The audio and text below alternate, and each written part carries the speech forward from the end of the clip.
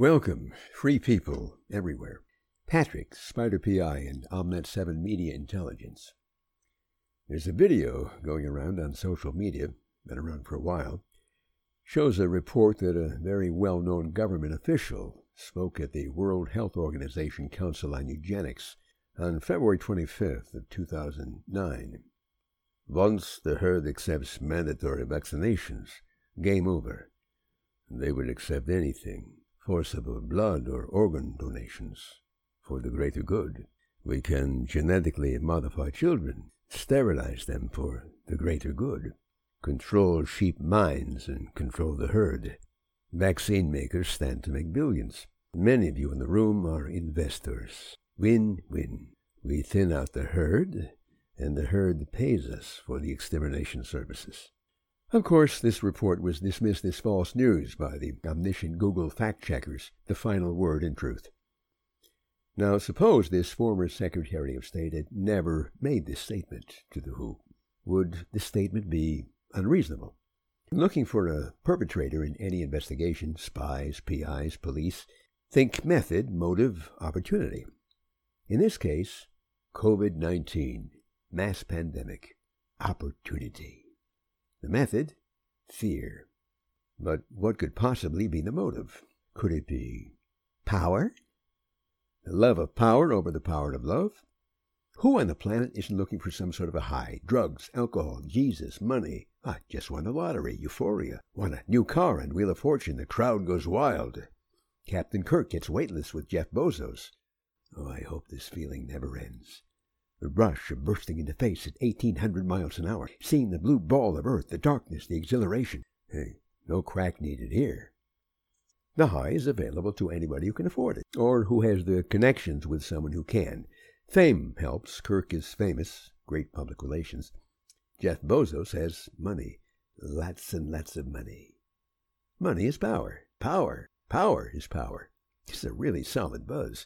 Money and power together must make fentanyl feel like pablum. After Shatner went where Captain Kirk had boldly gone, only in the imagination of Gene Roddenberry, I watched a Star Trek episode in kind of in tribute. It just popped up on Amazon Prime, completely at random. In this episode, Kirk, Chekhov, and Uhura had been transported to a planet run entirely by brains. Pulsating brains, having evolved from the need for bodies and need now only of amusement. Kirk, Chekhov, and Uhura are captured and shackled with the collar of obedience. The slightest indication of rebellion against their slavery, and zap! Shatner's tongue pops out, overacting only as he can. Overwhelming pain, comply or suffer. The brains would then enjoy watching their captives put into an arena where they would fight to the death. Roman gladiators. Cue the lions.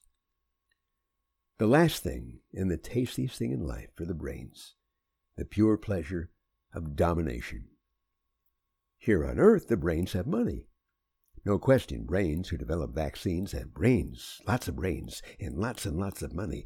Pharmaceutical companies are making billions, and no end in sight. Booster shots, Moderna pills, more boosters, more variations of a disease which has a recovery rate of over 99%. And any report of casualties from the jab, false news.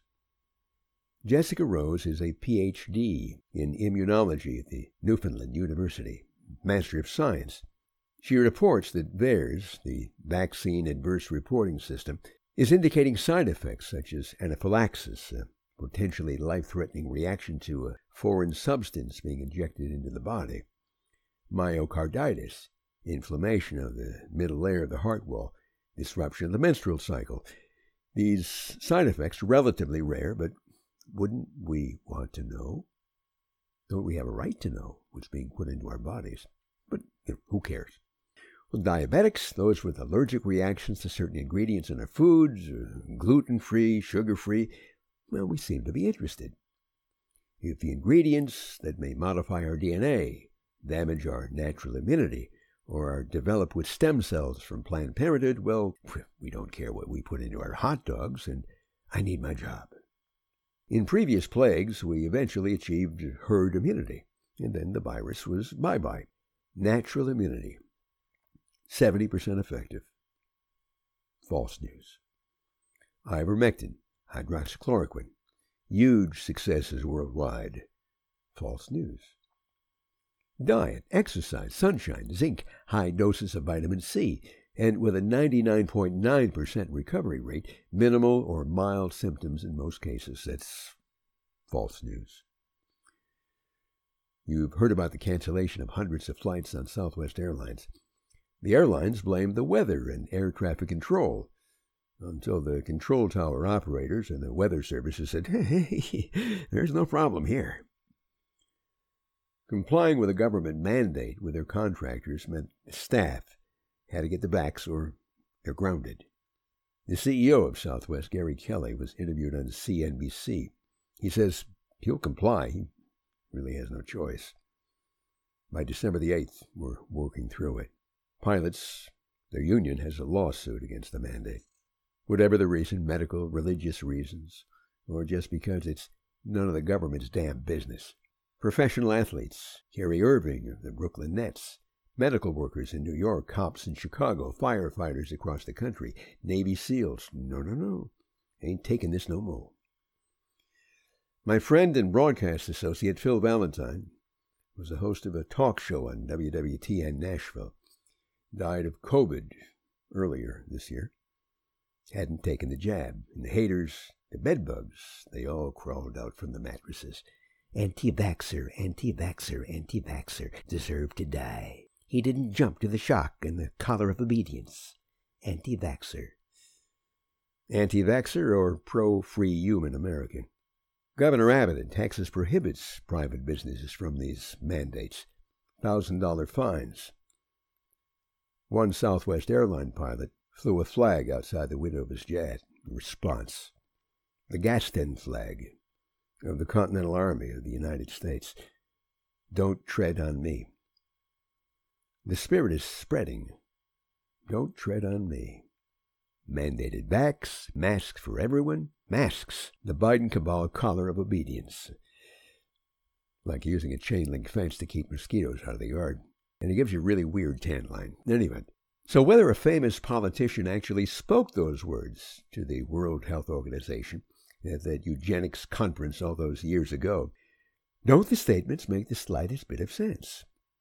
If the government can mandate people accept vaccinations, why not mandatory blood donations, mandatory organ donations, genetic modifications of our children, sterilization for the greater good? Was horrible. For the greater good. Worked for the Nazis, works for the Chinese, in Cantonese, of course, but never in America. Well, maybe not in the America BC, before COVID, the old normal. But now that the government has become the Truman Show, the world living under a geodesic cone of madness, the Oval Office is now a film set. The president with his invisible cochlear ear implant, voices from his masters resonating through the bones of his head. The vice president hiring children actors to laugh and nod as she pulls the Kaminsky method on the public. The real Truman, of course, Harry Truman, the president who saved the world from Japanese tyranny, said, "The buck stops here." With no one left to watch our six, it seems the buck stops at the mirror, as something sinister this way comes. Patrick, OMNet 7 Media Intelligence and Spider PI. God bless.